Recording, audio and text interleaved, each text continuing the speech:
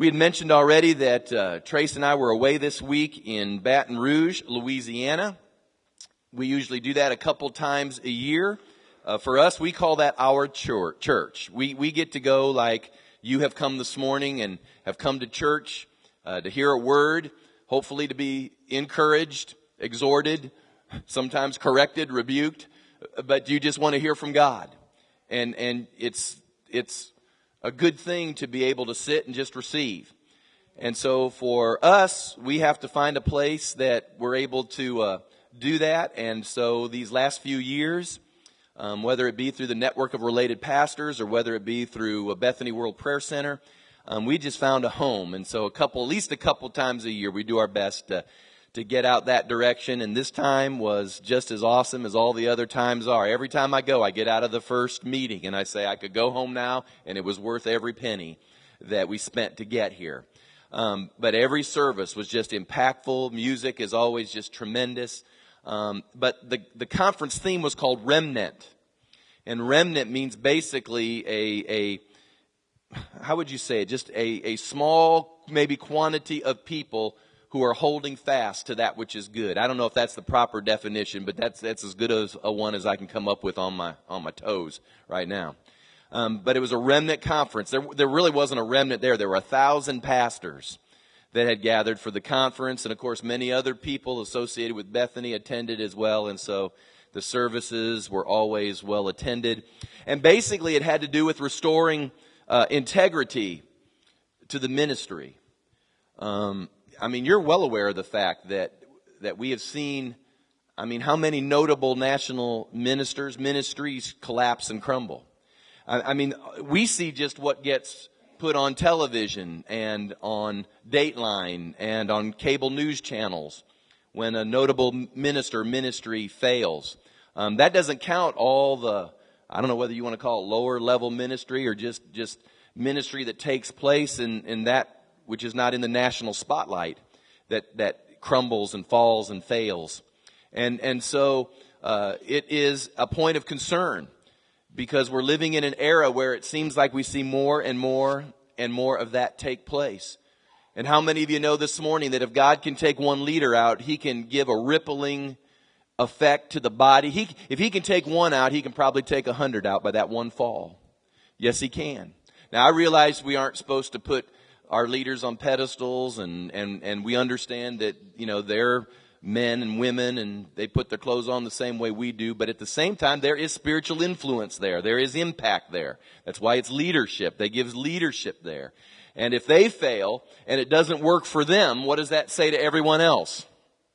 And so if leaders are getting divorced, if leaders are falling into sins of immorality and other abuses, if they're falling into all these things, what does that say with regards to the rest of us who aren't at their notable position? What it says is one of two things. Either I can't do it because they can't do it, or because they get away with it, I get away with it. Amen. We got a little bit of a loop here on the sound, guys. It might be in the monitor. So we got a little bit of a loop. So we went and were exhorted to that and just had some wonderful input in our lives. I took 2 or 3 notebook pages of input not only I received from what was being shared, but how many of you know when you hear a word or a message, there's another one sometimes that's moving in your mind too that God's talking to you about. So anyway, we had a lot of great ministry, and it was a great week, and we always miss not being around and seeing everyone. Heard Noah did a great job in the middle of the week, so we appreciate him in that regard. But just a great week, and just wanted to give you a short report. Well, we've been in a series entitled What Happened? In fact, all of the month of March, we're going to be talking about what happened at certain moments along Christ's walk during that last Passion Week, we call it. We're moving closer and closer to Resurrection Sunday. And I mentioned to you last week, I can't go over everything. So you can hit iTunes or go buy you a CD and catch up. But I mentioned to you last week how sometimes we just are preaching along and we get to the cross or we get to the resurrection and we just sort of hit it because it's familiar to everybody. And I know for me, I'm always trying to find a new angle or a new way to teach it or communicate it to make it fresh. But I just felt like it was the Lord that this year we were to take the month of March, and I was going to explore in a much greater and more detailed way some of the events and happenings that were taking place over that last week or so of Christ's life and deal with it through the whole month of March, especially as it relates to the inner man. We've been talking about the inner man now since the first of the year. And so some of this to you will sound a lot like doctrine. Now I want everyone to say this. Say with me, doctrine is not a dirty word. It's good for you. Amen. It is the why, it is the how, it is the what of Christianity. And for some of you, the reason Christianity isn't working is because you don't understand how, what, and why. You know sort of superficially the stories, but you never got in to understand how it affects you, how it works in you, how you're to access it, and what it really means. Many people say, I know God, I've accepted Christ, I'm a believer, and yet, can we just be real transparent and candid? There are people who call themselves Christian, and yet there's not one bit of difference between them and the world. It doesn't work any better for them than it does for the people that go and listen to Deepak Chopra, or whatever his name is. I don't know what his name is. Is that his name? Deepak. I don't know who Deepak is. I think he's got a little Hindu in him there. But, I mean, he'll load up a studio and just talk to people and they'll listen and they'll implement. But there's not one bit of difference in those of us who say we know the truth. And yet those who maybe hold to a false religion, or those who hold to the world, or any one of a number of other things. And the reason, as we mentioned last week again, is that I told you I believe we've been sold a bill of goods. I believe you and I have been sold some concepts that just aren't true. We've been sold these goods through our traditions. We've been sold these goods through religion. Jesus didn't come to establish a religion. He came to give us his life. That's not religion. Some of it has been through the devil and through error and the world. And the result is we become mere men and mere women, and that is not the heart of God. He has desired sons and daughters of God. He has desired people who, as they walk their life out in the earth, there is a distinguishable difference. Yes, there's a distinguishable difference in their character, a distinguishable difference in their holiness, a distinguishable difference in their integrity, and a distinguishable difference in their supernatural ability, a distinguishable difference in power. All of these things encompass who we are as sons and daughters of God. Isn't that good news? So doctrine is not boring. It's not irrelevant. It's the putting together of these pieces. It's the putting together of some precept that gets Christianity working like it was designed to work in your life. Jesus said in John 10:10, the thief cometh not but to steal, to kill, and to destroy. That is the devil's plan for your life. I'm going to get to this a little bit more here in just a moment. But Satan is out to kill you. Can you say, I get it? He's out to kill you. Understand that. If you aren't serving God, it's like Bob Dylan? You know, I'm going to serve somebody. It may be the devil or it may be the Lord, but I'm going to serve somebody. And you need to understand that if you're serving the enemy, he's out to kill you. But Jesus said, praise God, but I have come that they might have life, and that more abundantly. Super abundant, excessive, full to overflowing, more than you can contain. I want to get there. And I want you to get there too. So let's talk this morning about what happened at the cross. What happened at the cross. Are you at 1 Corinthians chapter 1? Have you found it? 1 Corinthians 1, beginning with verse 18. It says this, for the message of the cross is foolishness to those who are perishing. But to us who are being saved, it is the power of God. For it is written, I will destroy the wisdom of the wise and bring to nothing the understanding of the prudent. Where is the wise?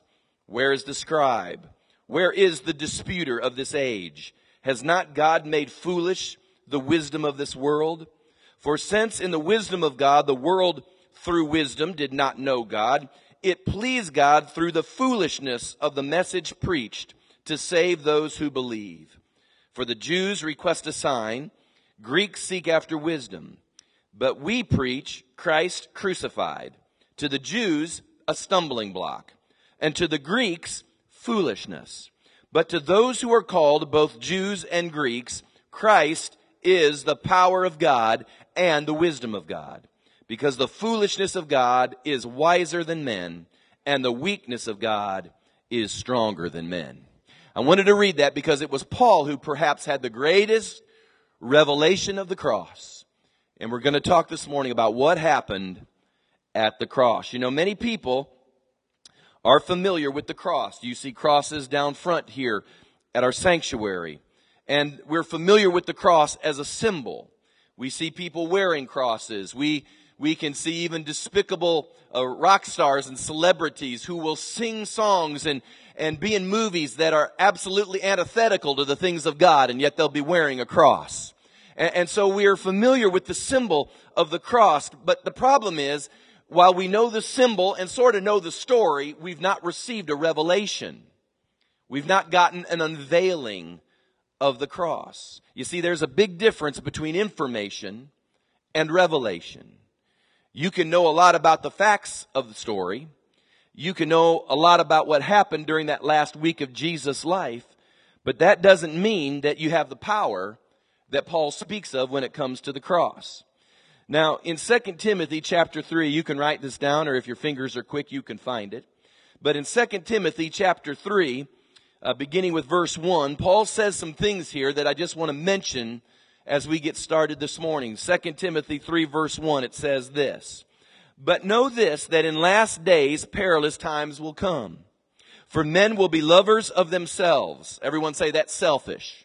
Yeah. "Men will be lovers of themselves, lovers of money, boasters, proud, blasphemers, disobedient to parents, unthankful, unholy, unloving, unforgiving, slanderers, without self-control, brutal, despisers of good, traitors, headstrong, haughty, lovers of pleasure rather than lovers of God." I thought he'd never end right there. I mean, he just kept on going. But verse 5, it reads, "Having a form of godliness, but denying its power. From such people turn away. For of this sort," it says, "are those who creep into households and make captives of gullible women, loaded down with sins, led away by various lusts." I oftentimes think verse 6 has to deal with what we get through the television, but I'll just leave those comments off to the side for a moment. It says in verse 7, "Always learning and never able to come to the knowledge of the truth." Paul says that in last days, things are going to get tough, fierce, savage, that word actually means. In fact, he gives us a list here, and he says that sin, which at its root, as you will recall, and I've taught this before, sin at its root is selfishness. He says selfishness would manifest in all these different ways we just read to you. In fact, he said it will manifest in some of the most egregious forms. People would be so dominated by their senses and their need to fulfill their senses and empower their senses that the very days that you and I are living in, and how many of you know we are living in the last days? I believe that. I believe these are last days. And the darkness is getting darker, but the light is getting brighter. But Paul says that these very days would be dangerous and they'd be hard to deal with. But the most fascinating thing, I think, in that whole 2 Timothy chapter 3 chapter is the final point that I read to you. It's the one he's making. He says this: all these things will be taking place. It'll be fierce. It'll be savage. It'll be difficult. It'll be tough. But hear me, it won't stop them from going to church. They'll still go to church. That's what he says.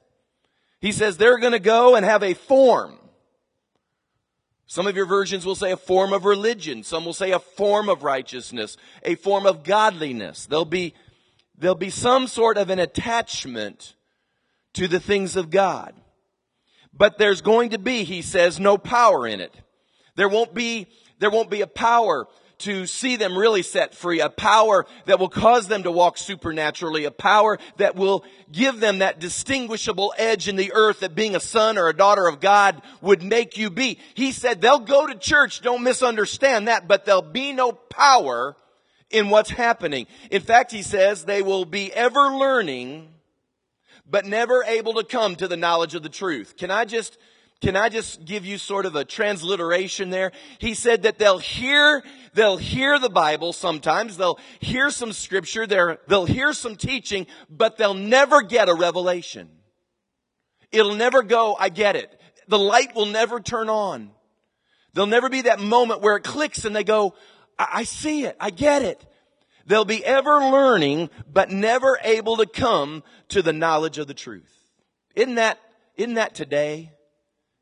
I mean, come on now.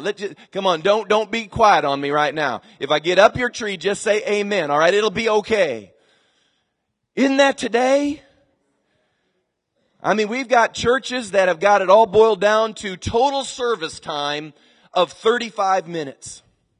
You can come to church, go to church for 35 minutes. In fact, this is what it's called out there. It's called express lane worship. Express lane. It's kind of like getting, I guess, your fast food, although fast food doesn't seem so fast anymore, but it's like you can get your fast food. Can I just share this with you though? If you eat McDonald's, anybody ever see Super Size Me? And the dude just ate McDonald's for 30 days and the doctor told him after 2 weeks to quit because he said your cholesterol levels and your blood levels and the stuff that's running through you right now is so toxic that if you go on for 30 days eating at McDonald's 3 times a day like you are doing, it will kill you. And McDonald's sued the dude for putting that on the movie theater, but they didn't win because it was the truth. Can you imagine if that's what it does in our natural body to get into the express lane and eat that all the time? How much more would it be in our spiritual man? You go and everything's carefully orchestrated every second. We will sit at home and watch a 3-hour sports event. You will go to a football game, a basketball game, a sports outing, and we will sit for 3 hours and watch that event. But God forbid should church go over 1 hour. 1 hour is all I got. You need to ask yourself, am I giving anything more than I'm giving God? We are watching, I believe, and this is thus saith Kevin, all right? So you can kind of receive it at that level. But we are watching before our very eyes the rise of the apostate church. Yes, we are. It appeals to your senses. It empowers your senses. It'll give you every sort of sensory experience imaginable. It'll give you things for your eyes, things for your ears, put it on the screen, put it in front of you. All of these things, hear me now, they have their place. I've got no problem with using anything and everything to communicate. But the problem is that when it's all said and done, if it does not reveal to you how to access true power, if you can't demonstrate true power in the midst of that, then it's the church of the natural. It's the church of the natural, and God has called us to be the church of the supernatural. One that walks not in the flesh, but one that walks in the spirit. And I've come to this conclusion as I'm just sharing this. It's either folks have become ignorant or they're willfully avoiding, I think, 2 things. The first one is the place of the Holy Spirit in the earth today. We can no longer avoid the place of the Holy Spirit in our church. We can't put him in the closet. We can't put him in the back room. Dear God, it's amazing to me how we want to put the Holy Spirit in the closet, but everything else is getting out of the closet. I mean, we'll make everybody comfortable, and I'm not saying I don't want to alienate you. I'm not beating you up. I'm not trying to find a way to somehow to make you feel, just alienated. But why is it we'll make everybody in any conceivable sin feel good about themselves? We don't want to alienate them, but we're going to put the Holy Ghost in the closet. Come on, that's not right. Their only hope in life is that Holy Spirit, who can come to them in power and set them free and open their eyes and lead them into a new day. That's their only hope. You can't put him back there thinking somehow we're going to sneak it in on him somewhere.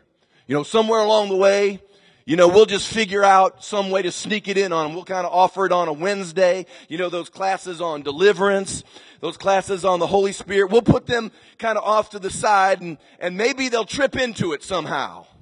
Maybe they'll just be bumbling around thinking they're going to find the coffee bar and they get in Deliverance 101.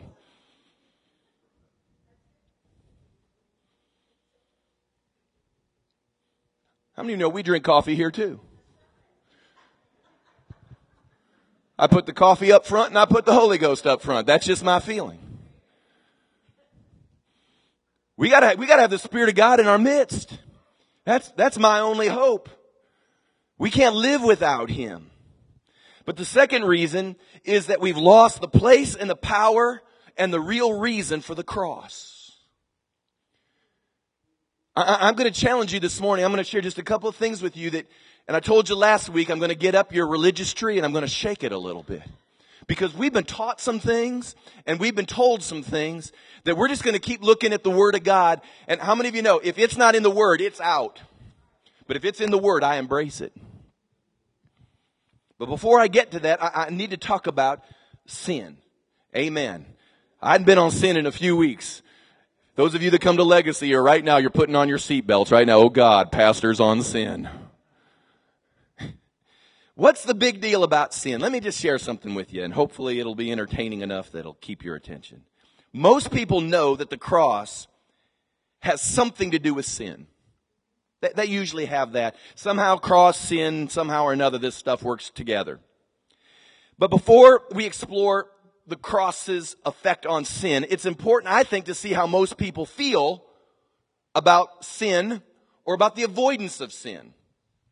Now understand, whether sin is the most egregious of happenings that we could paint a picture for you today, or whether it's just a little white lie that doesn't seem like much. It doesn't matter at what end of the scale we're talking about. We all know that sin has something to do with selfishness. It has something to do with missing the will of God. And for most people, they have already worked through their theories of how sin kind of works in their life and affects their life. And I think I put about 5 that I want to flash on the screen here for just a moment. So what's the big deal about sin? Number 1, some people's view of sin is this, and that is that it's fun. And if I quit sinning, you're taking away my fun. Can I share a verse with you? The Bible says there is pleasure in sin for a season. The Bible says, you're right, it's fun. There's some sin that's fun. Can I tell you why some sin is fun? It's because it emboldens and goes straight to your senses. And you are so dominated by your senses that when your senses feel good, life's good. And I'm feeling good about what's going on. This is fun. And I want to have fun. And if I go to church or I hear a message or, all that stuff takes away my fun. And I don't think life shouldn't be fun. And so instantly their doctrine revolves around fun. God wants me to have fun. Life should be fun. In fact, we've determined even in the church world, we're going to figure out ways to keep it fun. Now, fun is fun. But the key to fun is it must lead you to that which ultimately not only gives you fun, but gives you joy. And that fun, if it leads you to death, is no good. You can snort your cocaine and have fun, but after a while, when it burns out your nasal cavity and you're addicted and you lose your money, your job, your family, and you're thrown in jail because you shot somebody trying to get more money for a fix, how many of you know the fun stops somewhere in that equation? It happens no matter what the sin is. The fun eventually stops. Number 2 is, this is just people's view of sin. It's okay, or it should be okay, as long as I'm not hurting anyone. Now, some of you have heard this. I'm not hurting anybody. It's sort of like God's okay with it as long as it's consensual. As long as I can do it myself, or if I am dragging someone else in it, they're consenting to it. Then why should God care? And so that's some people's view of sin. Well, I'm not hurting anybody. Well, God, if I'm not hurting anybody, why should anybody even be in my business? There's a third reason. Well, those things, those sin rules stuff, they're unrealistic for a human being. It's just unrealistic. I'm a human being. And you know what? You just can't expect those kind of things out of a human being. I mean, they can't do any more than that. I am so tired of living life at the lowest common denominator. I'm tired of listening to people say, well, I'm just a man. I'm just a woman. I mean, no, you're not. You're not just a. You are a son or a daughter of God if you've come in contact with the cross. Are you with me? So you got to get the just out. Number 4. Whatever you're doing, this act or this habit or this desire, well, that's just who I am. Just who I am. Now again, I could go into all sorts of things the Bible says. You don't live any longer, Galatians 2:20. It says, it is no longer I who live, but Christ who lives in me. It's not just who you are. If it's just who you are, then you haven't met the Christ who lives in you. Amen. And then finally, number 5, this is the best one. Well, God knows my heart. You violate every command in the scripture, but God knows my heart. And because God knows your heart, you're okay. Now you defile yourself, you disobey, you sin, but God knows your heart. Yeah. And He also sees your life. Are you with me? Now, all of these things, I'm just kind of knocking these things out here to tell you this is what people think, and this is how they deal with sin. Because when we talk about the cross and this subject, they'll automatically get defensive, and they'll say, you don't get it, you don't understand. God sees the heart. Well, the Bible says that out of the abundance of the heart, the mouth speaks. And if you're speaking like the world, then what's in you? See? I mean, this... Connecting dots here. But the question I always had was this. Why would God define some things as sin? Why would He do that? Now, I want to talk to you about the real deal about sin. Listen to me now. If you go back to the garden and you got Adam and Eve and the whole garden incident, we all know how it worked, that God planted trees in the garden, 2 trees in particular, one of which He said, stay away from. It was the tree of the knowledge of good and evil. And I've heard a lot of exposition and a lot of interesting things about this, but I'm going to boil it down, making it real simple. Eve, the Bible says, was beguiled by the serpent. She partook of the fruit, handed it to Adam. Adam ate the fruit, and all of a sudden the whole thing goes into this cataclysmic uproar. Now, I want you to just remember the story, and then let's just translate it up to the 21st century, and let's do it this way. What is the big deal about eating an apple? What's the big deal about getting an orange? What's the big deal about eating a pear? I mean, I just ate a pear. How could that get you in trouble? What's the big deal of taking drugs? What's the big deal of smoking a little weed just here and there? Just sort of takes the edge off. What's the big deal about getting a buzz off my drinking? What's the big deal, about lying? What's the big deal about and you put anything you want in there, but let's make sure we make it just as incredibly outlandish as possible, because that's exactly what God gave us. What's the big deal about eating a banana? Can everybody relate to that, saying, my God, how much trouble could a banana get you into?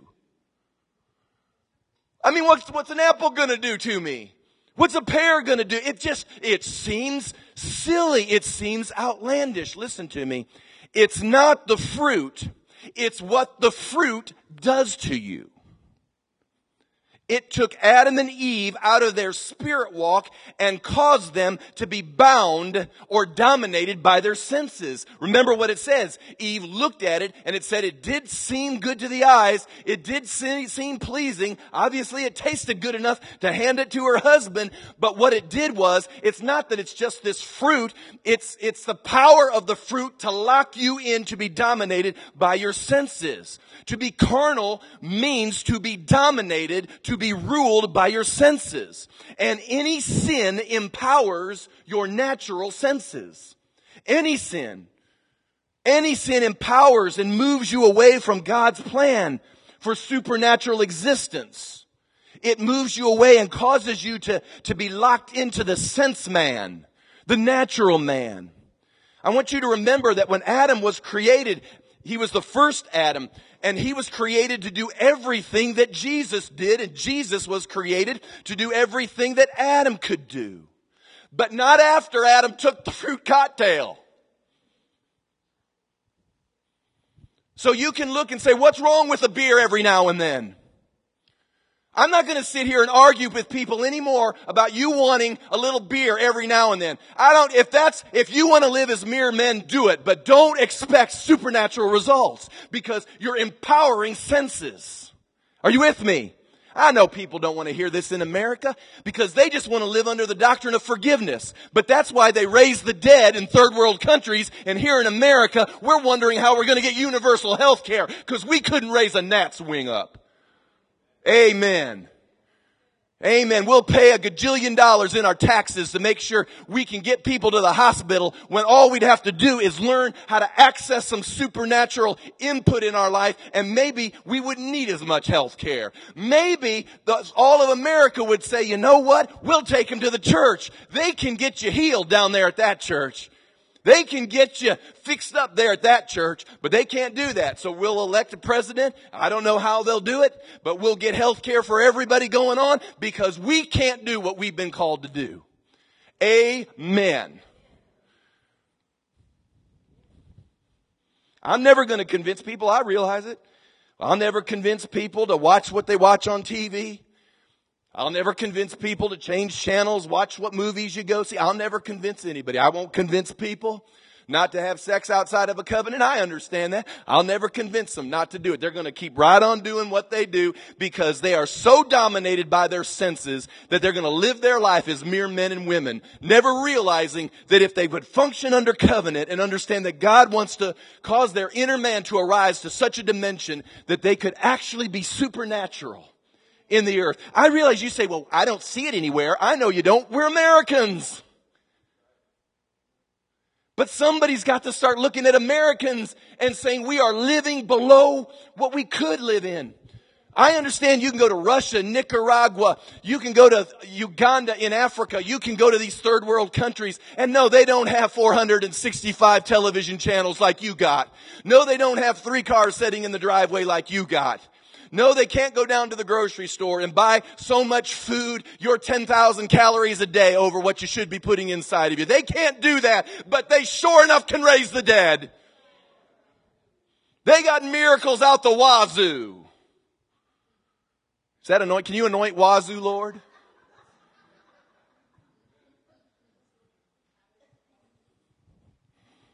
But not in America.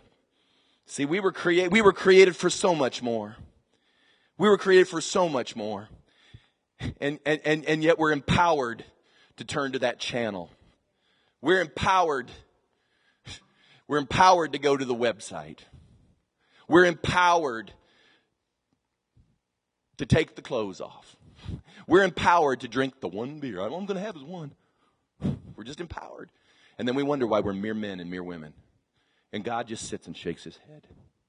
And goes, it doesn't have to be this way. See, sin isn't God's arbitrary list of what you can and cannot do. He just didn't design a list one day and say, oh, let me just see how I can take away their fun, screw up their life, and just make them overall miserable. That's not what God did. He said, I'm going to tell you what your fruit is. And you keep away from the fruit, and it will keep you in the spirit. But the instant you taste of that fruit, it will drag you back into mere man and mere womanhood. And you've got to make up your mind where it is you're going. See, because it causes me really no more pain. If you're not going there, I love you. I want you to keep being here. I want to keep teaching you because I'll believe and be the optimist that God will open your eyes. But I can't make that decision for you. I can't beat you in it. I can't even preach you into it. You must get a revelation of that. God must come and open your eyes to that reality like he has for many of us. And those eyes will be opened, and then we will begin to see what it is we could be. And when you walk by the Spirit and when you realize that is available for me, then you'll find the place of healing. Then you'll find the place of deliverance. Then you'll find the place of prosperity. Then you'll find the place of abundance and success. You'll find that place. I'll assure you, not based on what I'm telling you, but based on what this is telling me. You'll find that place. I want you to find that place. God wants you to find that place. And that's why he sent his son to die on this cross. That's where the cross comes in. And let me give you just a couple of the real reasons for the cross here. Most Christians, at least in America, have only an understanding of one or two areas of what the cross is all about. I'm going to give you what most of our areas, and here's the good news. The good news is you're right. The two things I'm going to share with you right now is not that they aren't right, it's just that's where they stop. The first thing is this: the cross, in most Americans' mind, was there to forgive me. And so we look at the cross, and for most of us we know that God sent His Son to die on a cross because we needed forgiveness for our sin. And certainly the cross has an aspect of forgiveness that is related to it. Certainly a part of His death, a part of what we call the atonement, or the at-one-ment, or the causing of man through Jesus Christ to be restored to the Father. A part of the divine plan was that we would find forgiveness there in the cross. So that is true, and that is right, and that is accurate. But I want you to know, and I put the references up here, Luke 5:20 through 24, and Luke 7:48. I'm not going to read them to you, but you can read them later. But you will find there two separate accounts of Jesus dealing with people, looking at them before the cross event took place, saying a phrase something like this: in order that you might know that the Son of Man has power to forgive sins on the earth, thy sins be forgiven. Now, the reason I tell you that is this: that Jesus forgave sins long before He went to the cross. Now, you need to get that in your spirit. Because if that's all you stop at, you really haven't embraced all that the cross means. You see, because God can forgive, and He did forgive without the cross. He forgave all through the old covenant without a cross. Now, granted, they were faithing forward to this event. I understand that. I understand that every lamb that was slain, every goat, every bull that was brought for a sacrifice was an illustration of what God would one day do in the perfect Lamb, Jesus, slain before the foundation of the world. I understand that. But you need to get this, because I'm trying to make a point that I'm getting to, is that if all you see is forgiveness, then you have limited what this cross is all about. If that's all you see, you're back to the bumper sticker again. You know, we're not perfect, just forgiven. That's where they live. They show everybody they're not perfect, and they get forgiveness a lot. And that means nothing to the world. I'm going to be honest with you. I know there's a moment that guilt may arise and they're wanting to find some sense of forgiveness. But if it doesn't change you, what good is it? The second thing most people know, just because we've been taught so much, is that somehow or another the cross took away my judgment. I know that somehow when I come to Jesus and that cross gets involved in this whole thing that's going on, I know that the judgment of what was to come to me isn't going to come to me anymore. And so the cross sort of becomes that movie moment where there's this killer about ready to shoot somebody, and as he shoots the gun to kill somebody, there's another person who jumps in front of the bullet. And so Jesus becomes the guy in your life who takes the bullet. And we kind of know that. We kind of know that, yeah, He took probably what was deserving to me, and again, this is accurate. He took the judgment. And those things are true. And I'm not trying to belittle that point. It's an important point. But for many people, that's again all they're at. Well, I'm forgiven, and now I don't have to go to hell. Hallelujah. I've got my fire insurance policy. Didn't even cost me anything. Ha! In fact, since it's a free gift, I don't have to do anything. Don't have to tithe, don't have to give, don't hardly have to come to church. You know, there's a lot of doctrine like that out there now. There's a lot of doctrine out there. Once you've accepted Christ, you can just live like you want because you're safe, secure forever. Don't you worry about it. Do what you want because it's a free gift. Dude, you need to look at your Bible again. Because I'll find you 5-point Calvinists that'll get in your face on that one. He didn't die so you could just do what you wanted to do. He died so you could live for Him. Amen.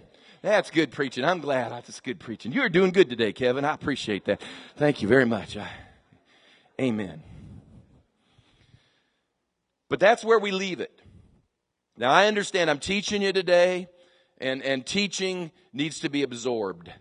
But there are two other aspects, and these are the aspects I believe personally that get overlooked. Most people have these first two, but now there are these second two which contain what I believe is an important component of the cross that sometimes gets overlooked. Number one is this: the cross canceled the curse of the carnal. Say that 10 times, all right? no, not really. The cross canceled the curse of the carnal. And remember what I mean by carnal. What I mean by carnal is the domination that takes place of your senses. Your senses lead you down paths that are continually taking you down a wrong road. And the cross breaks that, breaks the power of the carnal. In Galatians 3:13, we teach this in Encounter. It says, Christ has redeemed us from the curse of the law, having become a curse for us. For it is written, cursed is everyone who hangs on a tree. That the blessing of Abraham might come upon the Gentiles in Christ Jesus, that we might receive the promise of the Spirit through faith.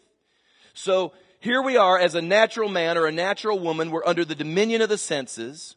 And that's a part of the curse. That's what happened when Adam and Eve partook of the fruit. They put within our DNA, they put within our genes this curse of being drawn by our senses. And your senses are really a part of the curse. And so the cross comes in order that when you embrace it, there's a breaking of that need, and you can be released in order to fulfill what God instructs us to be as those who walk in the power of the Spirit. Do you realize how many Christians there are in the world we live today that are under the dominion of their senses? And they have not embraced the power of the cross. Maybe they've embraced forgiveness. Maybe they understand the judgment factor in it.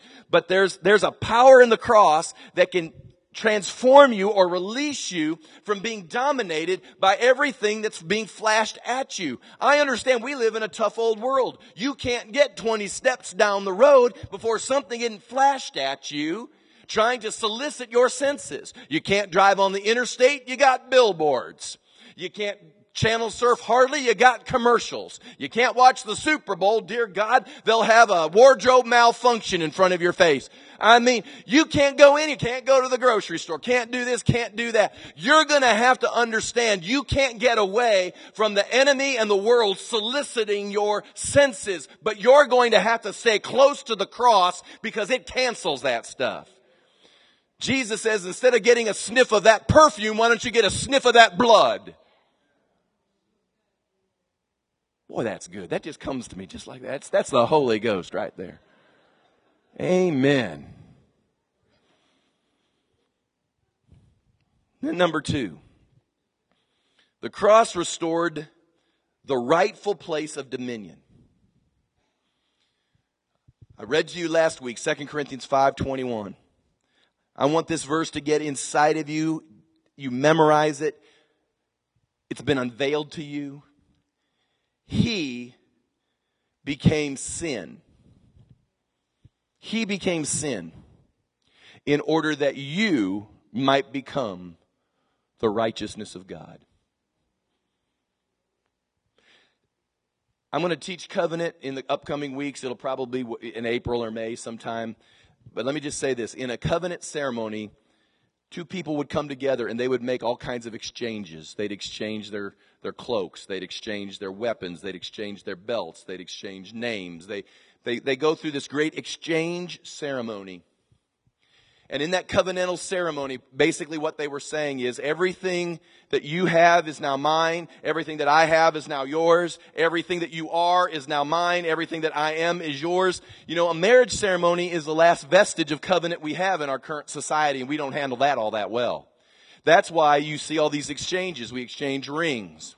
We exchange vows. We exchange words and promises. Even to this day, at times, the woman will take upon the man's name, and so there'll be a name exchange that takes place. It all images those ancient covenant ceremonies. But you need to understand that it was a real deal, because what it said was, if this covenant's broken, then let me die. Because it's serious. Covenant is serious. And so when you enter into this relationship with Jesus Christ, you're entering into a covenant. And because we are in sin, and because we are dominated by our senses, in fact, can I just say this is a doctrinal statement, so just listen to me. When you are dominated by your senses, or in other words, when you're in sin, you are of the nature of Satan. That's what the Bible says. That's not Kevin. Because that was the problem with Satan himself. He was dominated by his senses and his selfishness and his needs. But you need to hear this. Our senses are what gives us grief. It's what gives us sorrow. It's what gives us pain. disease, infirmity, sickness, bondage. We're not lost, folks, this morning because of what we do. We're lost because of who we are. We are dominated by our senses. Jesus came, I told you last week, he who had no sin. He had no sin. Therefore, he had no sense of lack. He had no sense of being limited. He had no sense of being restrained. He had no sense of the impossible. He was not dominated by his eyes and by his nose and by his tastes. He was a master of sickness and disease. He was free from being controlled by his senses. He wasn't afraid of the adversary. He faced Satan without fear. There was no sense of unworthiness or intimidation. When Jesus came along, he spoke to storms and they stilled. He looked at water and said, "Hold me up." He took a little boy's lunch and he multiplied it for thousands of people. He healed the sick. He raised up the dead even after they stunk for 4 days in a tomb. He destroyed yokes. He set prostitutes free. He walked this earth like no mere man, and he became sin in order that we might become him. We exchanged what's taking place. So I want you to get this. Are you forgiven in this exchange? Absolutely. Have you passed through judgment in order to be received into eternal life? Absolutely. But this is the part we don't get, especially in America. We exchanged with the Son in order that you and I might become a son and a daughter of God. Amen. And this is the point I'm going to leave you with today. This is the cross. That's why we preach the cross. What else do I have to offer you today? I haven't got a cappuccino machine yet. I don't have that. I guess I could get someone to go get Krispy Kreme. Maybe there'd be a few people come out for Krispy Kreme. Maybe I could get some better technology. Probably do. I know what we could do. We could just make it a light show. And you know what? And there's going to be a day we'll have one. But we aren't going to have a light show before we get the light show. And this is the part I'm going to leave you with today, and I'm done. I have heard now for preaching the gospel almost 3 decades. I've heard many an invitation that has been given to people in churches with the ending that went something like this. Why don't you make Jesus a part of your life? Why don't you make Jesus a part of your life? It's almost like they're saying, try him out. Give him a test drive. You know what I call it? I call it incremental spirituality. It's kind of like going to the pool and going, that's cold. I'll try that again. Whoa, that's cold.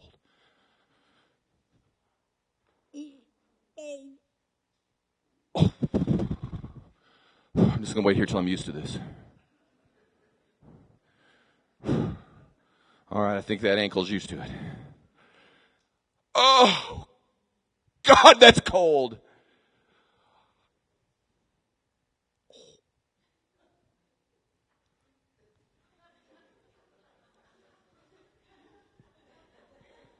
Have you ever seen anybody in a pool like that?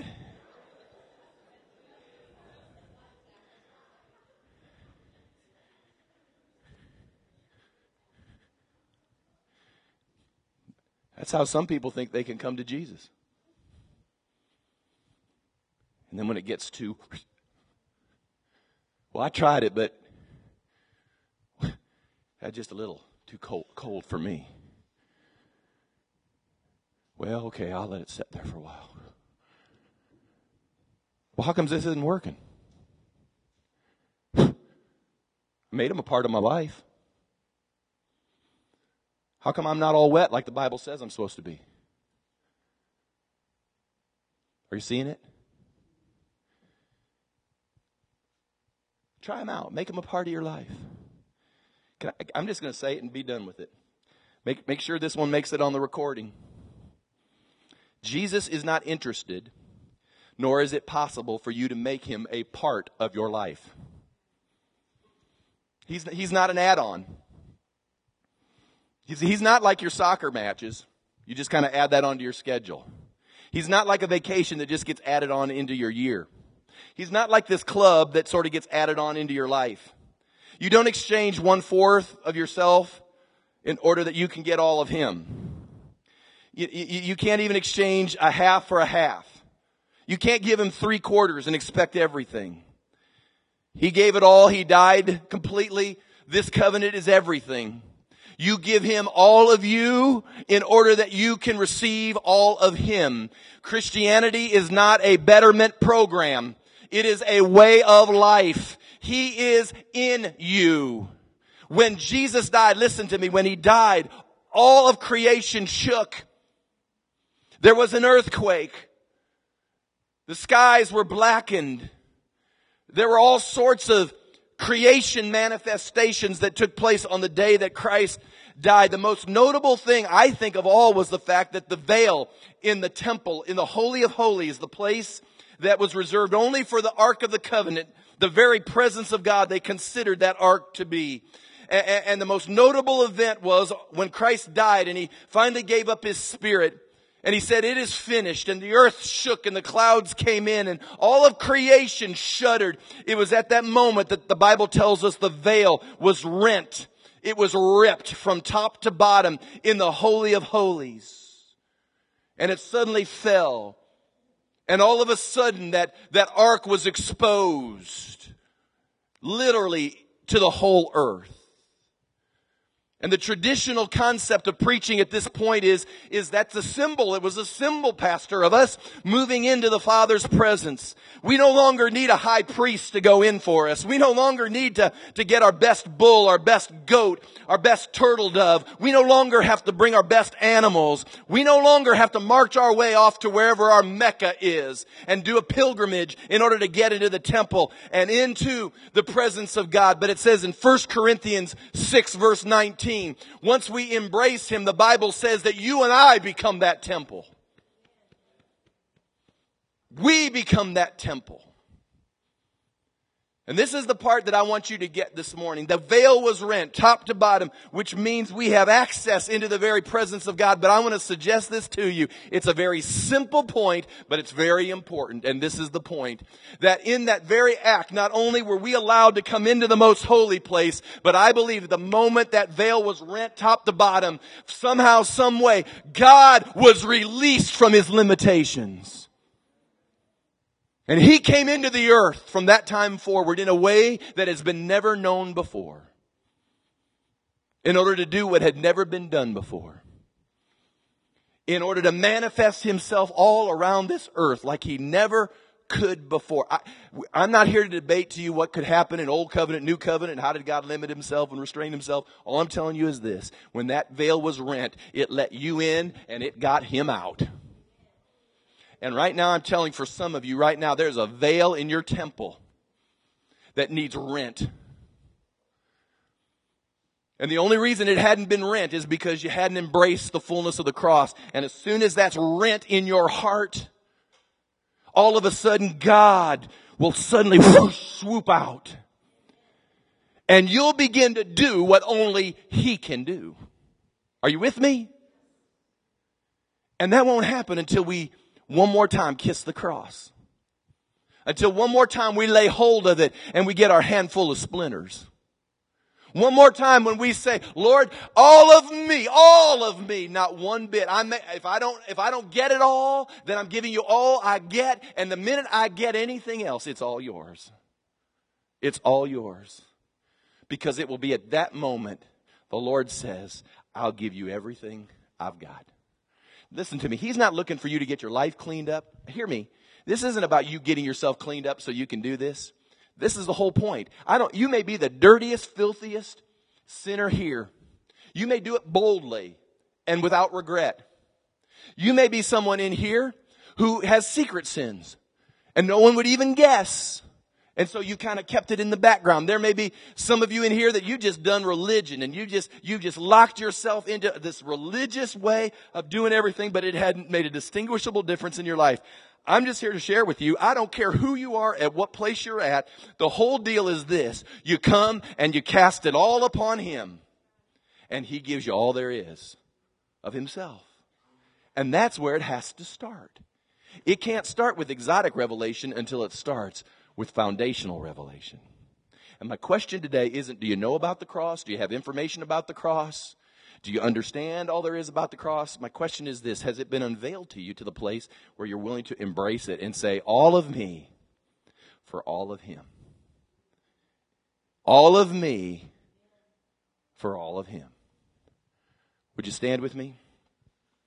Holy Spirit, this is the place where we come and teach and then we yield to You.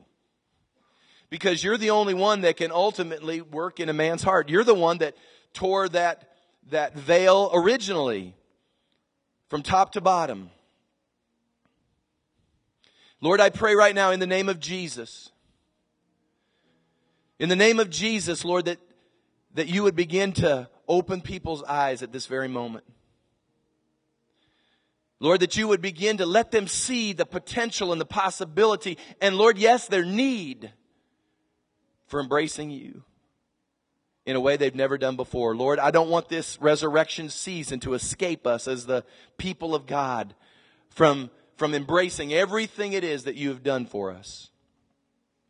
Lord, right now, I know there are folks, Lord, that want so badly for God to live big in their life. They want so badly for the Lord to arise in their life and in their circumstances and do powerful supernatural things. I know there are people in this place right now, Lord, that so want that. They want their own personal freedom. They want their own personal destinies and their personal purposes. But Lord, I pray right now that somehow they would understand that they've got to cast it all. Cast it all. To take that incredible step that says, I want all of Him, and to get all of Him, I got to give Him all of me. Come on, don't put your feet in the pool this morning and test the waters. I'm not asking you to test the waters. I'm asking some of you to just stand on the edge and dive in head first. I think that's the best. Just get it over with. Get it over with all at once. Just dive in and say, yes, Lord, that's me. And again, I don't care, little, big, I don't care how you rate it. It's about getting every door open, every aspect nailed on the cross, every bit of who You are, not just what you do, but who You are. Come on, I don't know about you, but I got to a place when I was tired of saying this must just be me. It's just, you know what? After a while, God wants to deal with just you. It's just you. He can change you. He really can change you. I understand. I'm not a perfect person, but I'm not who I was. And as soon as the door is open, I'm casting it upon Him.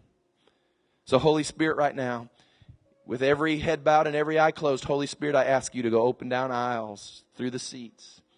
And Lord, this morning, as we're moving towards the resurrection day, Lord, let us be able to truly celebrate that day by making sure we have completely embraced this day. Do you know that there weren't many disciples? In fact, it was just the women that hung around the cross. Isn't that interesting? I found that to be true through history. It's mostly women who hang around the cross. Guys, I'm talking to some guys. It is time that guys embrace the cross. I understand the guys were in the upper room. The guys were in the streets. Sure, they were. But guys, we need to be the ones at the cross. So I'm really challenging guys too. There weren't many guys at the cross at Golgotha's hill. Just soldiers spitting at Him, crucifying Him.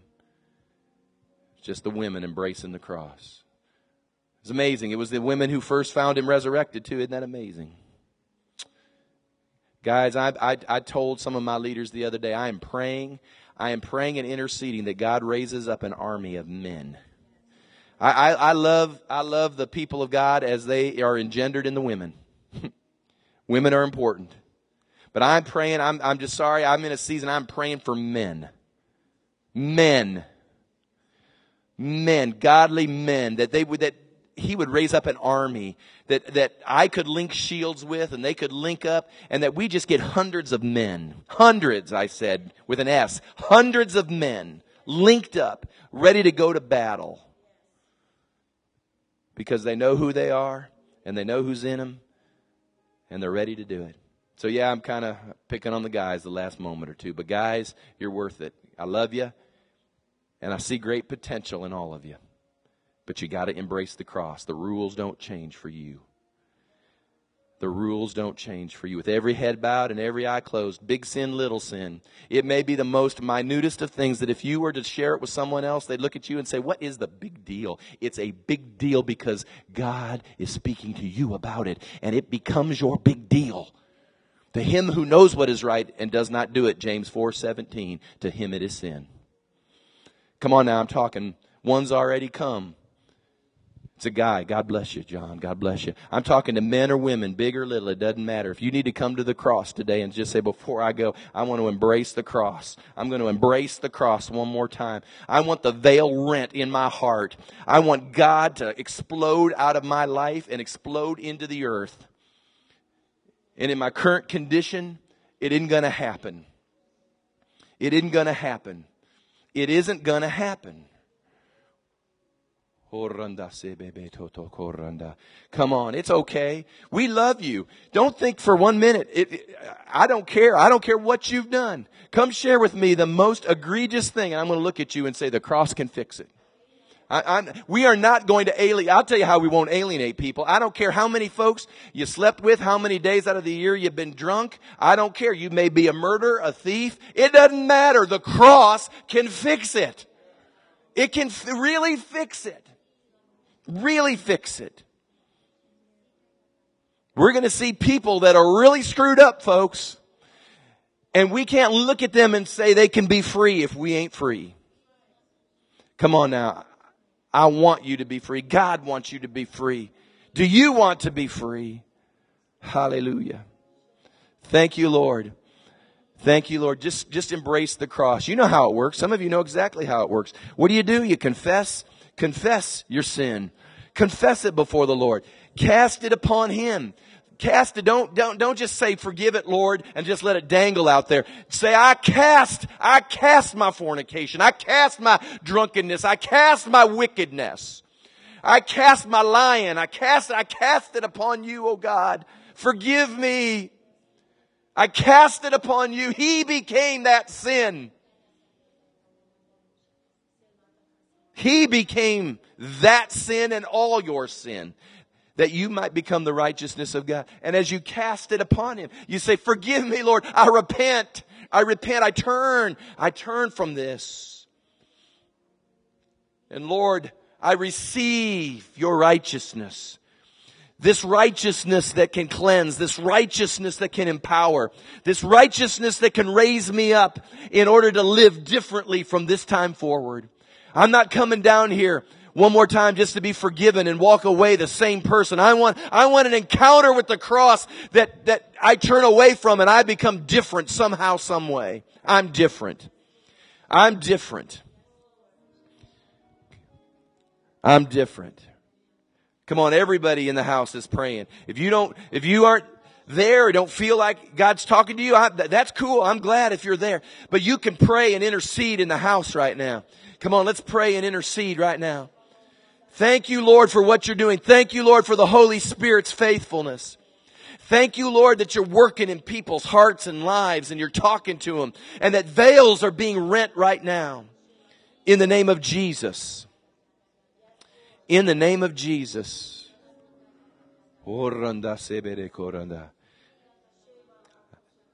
He became sin, your sin, in order that you might become the righteousness of God. Don't give Him half of it.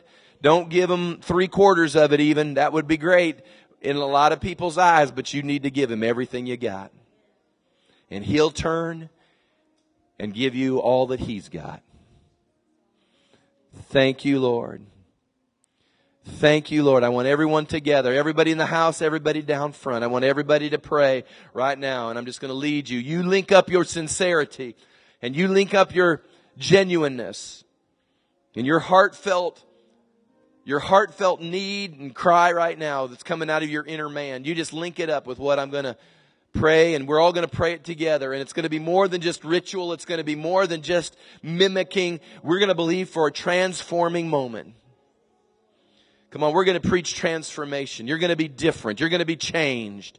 It's not going to be like it was. You're not walking out of church today like you did in days past. We're believing that this day is a different day. This is a new day. Something new is going on that never has happened before. So let's pray together and say, Dear Jesus, you've been unveiled to me. I see what you provided, and I embrace it. I choose to cast my sin upon you. Forgive me. I repent from it. And I receive all there is of you. I hold nothing back. And I have every confidence that you'll hold nothing back.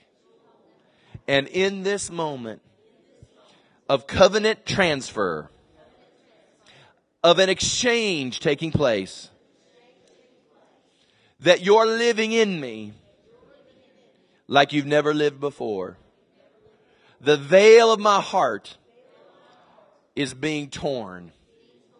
I am grateful I can access you, but now I ask that you'd live through me, that you'd live big, and the world could see, and my marriage could see, and my family could see, and my school could see, and my business could see, that all could see the glory of God that's now in me.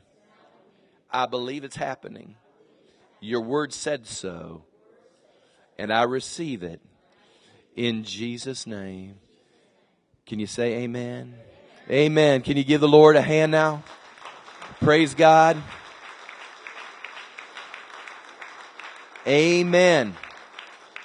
Just hang with me. Just hang down here for just a minute. Let's just tarry for just a moment before we go. In the coming weeks now, we're gonna finish this process because next week we're going to talk about the Lord getting the keys. He spent 3 days and 3 nights in the earth, in Sheol, in the ground, actually went to hell for you. We're going to talk about that. Resurrection Sunday's coming, and when you enter into all of this, congregation, when you enter into this, suddenly the resurrection becomes so much more powerful. Because if all it is forgiveness and you miss judgment, then the resurrection is going, well, that's a good end of the story, I guess. And I love Mel Gibson and what he did with regards to the passion of the Christ. But you notice there was about this much in that whole movie about the resurrection. Because it had to deal with the passion, and I respect that, and it's been used mightily. But we need to understand the resurrection was when Jesus burst out, and hear me now, what he did, you shall do. Now there'll be a day, all of us, when he comes, will burst out of graves and will be received in the air. I understand that. But that resurrection power, I'm telling you, it's what happened on the day of Pentecost. That life suddenly manifested. That's incredible. But that life never manifested until we got back to the cross. You're in perfect position right now. I want you all to know you are in a perfect position right now for God to do some incredible things. You know, the cross is kind of a somber thing, but I want you to go away from this place with great hope because you have perfectly positioned yourself for an incredible power encounter. You believe that? You got to believe that, man. The power of the cross. This is foolishness to the world, but to us who are being saved, this is the power of God. Amen. Hear me, congregation. This is the power of God. That's why we preach the cross. Paul said, I preach Christ crucified. Some people are going to stumble over that, and some people are going to think it's silly. But to us who know, this is the power of God. This is the power of God. So we're just going to keep preaching the power of God in the cross. Amen. Come on now. The cross is reason to celebrate. Praise the name of the Lord. So, Father, right now, over this congregation, I thank you for each life that's here. Lord, I thank you for their commitments, both to this local church, to me, to Trace, Lord, to this ministry. I thank you, Lord, that they are here because they want all that you've got for them. Lord, I know that. I know, Lord, they aren't perfect folk any more than their pastors are perfect people. But Lord, we're pursuing you. We're after you. We want you. And Lord, you're doing something unique and special in these days. Lord, lead us up to Resurrection Sunday. Lord, cause Resurrection Sunday to have an explosion of miracles. Right now, who needs healed right now? Something in your body's not right, but you need a healing right now. Right now. Okay, you guys, if you're here, slip down. If you're needing a healing right now, I was just about ready to say amen and cut you loose. And the Lord said, I'm going to heal bodies right now. Just let them slip on down. I'm going to speak healing. Lift your hands if you need a healing right now to the Lord. Father, in the name of Jesus, if you're needing healed, come on down right now. I need healed. I need healed. The Lord just said, don't let them go. The cross is in full-blown sight in front of their eyes. This is a healing moment. Come on, lift your hands. Last week I touched you, and that sometimes is what to do. But the Lord said, just speak a word right now. Lift your hands. He's going to heal your body right now. Jimmy, He's going to heal your body right now. He's going to keep pressing and healing your body. Father, in the name of Jesus, I release healing over these men, over these women, in Jesus' name. We send forth the healing word in Jesus' name. The healing word. Lord, for aches and pains. Lord, for chronic acute illnesses in Jesus' name. We release healing in people's bodies right now, Lord. Let the power of the cross be manifested right now in Jesus' name to be healed. In this man right here, in Jesus' name. Lord, I command his body to respond right now. Respond in the name of Jesus, Lord. In the name of Jesus, do it, Lord. Heal that. Mend this body right now. Loose, Lord. Loose him from infirmity and disease and the chronicness of it, Lord. Be loosed right now. And we speak healing. We continue to speak healing in Jesus' name. In Jesus' name. Heal these bodies. Hallelujah. Thank you, Lord, that you're doing that right now. That you're doing that. You're mending. You're mending. You're mending. You're mending. You're mending. You're mending. Hallelujah. You're mending. Hallelujah. I believe I have a word for you, Jimmy. The Lord just said, you're in the agriculture business, planning business, landscaping business. And so a lot of what you do has to deal with growing and blossoming. And the Lord just said, declare over that man that there's going to be a blossoming of things. The Lord says, I'm going to blossom you personally. That He's blossoming you. I mean, there's a lot of business things that we could talk about, but there's a blossoming that's happening in you. God says, I'm gonna blossom you this year. He says it's starting in the springtime when things begin to blossom. He says you're going to find an influence, a blossoming into some new areas. Don't limit it, says the Lord, even to areas that you've been used to, conventional areas. But the Lord says, I'm going to blossom you in some things you've never considered before. And it's going to arise. Nothing you've done, nothing you've pressed, nothing you've had to kick down in order to get into. But the Lord says, watch as I begin to blossom and I begin to expand and I begin to enlarge. I'm going to enlarge you first, says the Lord. Then as I enlarge you to receive, I'm going to enlarge that which is around you. And the Lord says there's coming into a season. I believe this next year or two is going to be very important, because as you're being enlarged in so many areas, God says you're going to watch me expand some things round about you that will include areas of business, but it will include far more than just business as usual. But the Lord says, I'm going to expand your influence. I'm going to expand your ability to touch in different areas. There's a breakthrough in an area that can help people, really help people in some things, causing them. We're talking about a significant, almost like an allergy issue that God says, I'm going to give you a witty idea and you're going to actually help people avoid allergies and congestions. And it almost sounds like you'd be a doctor, but the Lord says, I'm going to do something that's going to help you show people and talk to people about how they can avoid sicknesses even because of the allergy thing. Amazing word. I never could have even imagined that. But God says, watch as I do this incredible thing in this area. And as you move through the spring and in the summer, you're going to begin to notice that. And the Lord says, I'll bring this moment back to you. I'll bring this word back to you. And you'll remember and say, this was that which the prophet said in order that I might be prepared for this very moment. And don't be fearful, says the Lord. Don't be frightened. For yes, I will bring you through it. I will bring you to it. And the Lord says, I will do it. And many will even come and say, Jimmy, how is it that you do this thing? We run a business just like yours. And you'll say, I don't know. It was just the Lord that began to blossom this thing. And I'm just trying to move with it. And you will watch me, says the Lord, do this thing. And many will be touched and many will be blessed because of that which I am doing even this hour, says the Lord. Hallelujah. Hope you remember that, man. Amen. Blessed be the name of the Lord.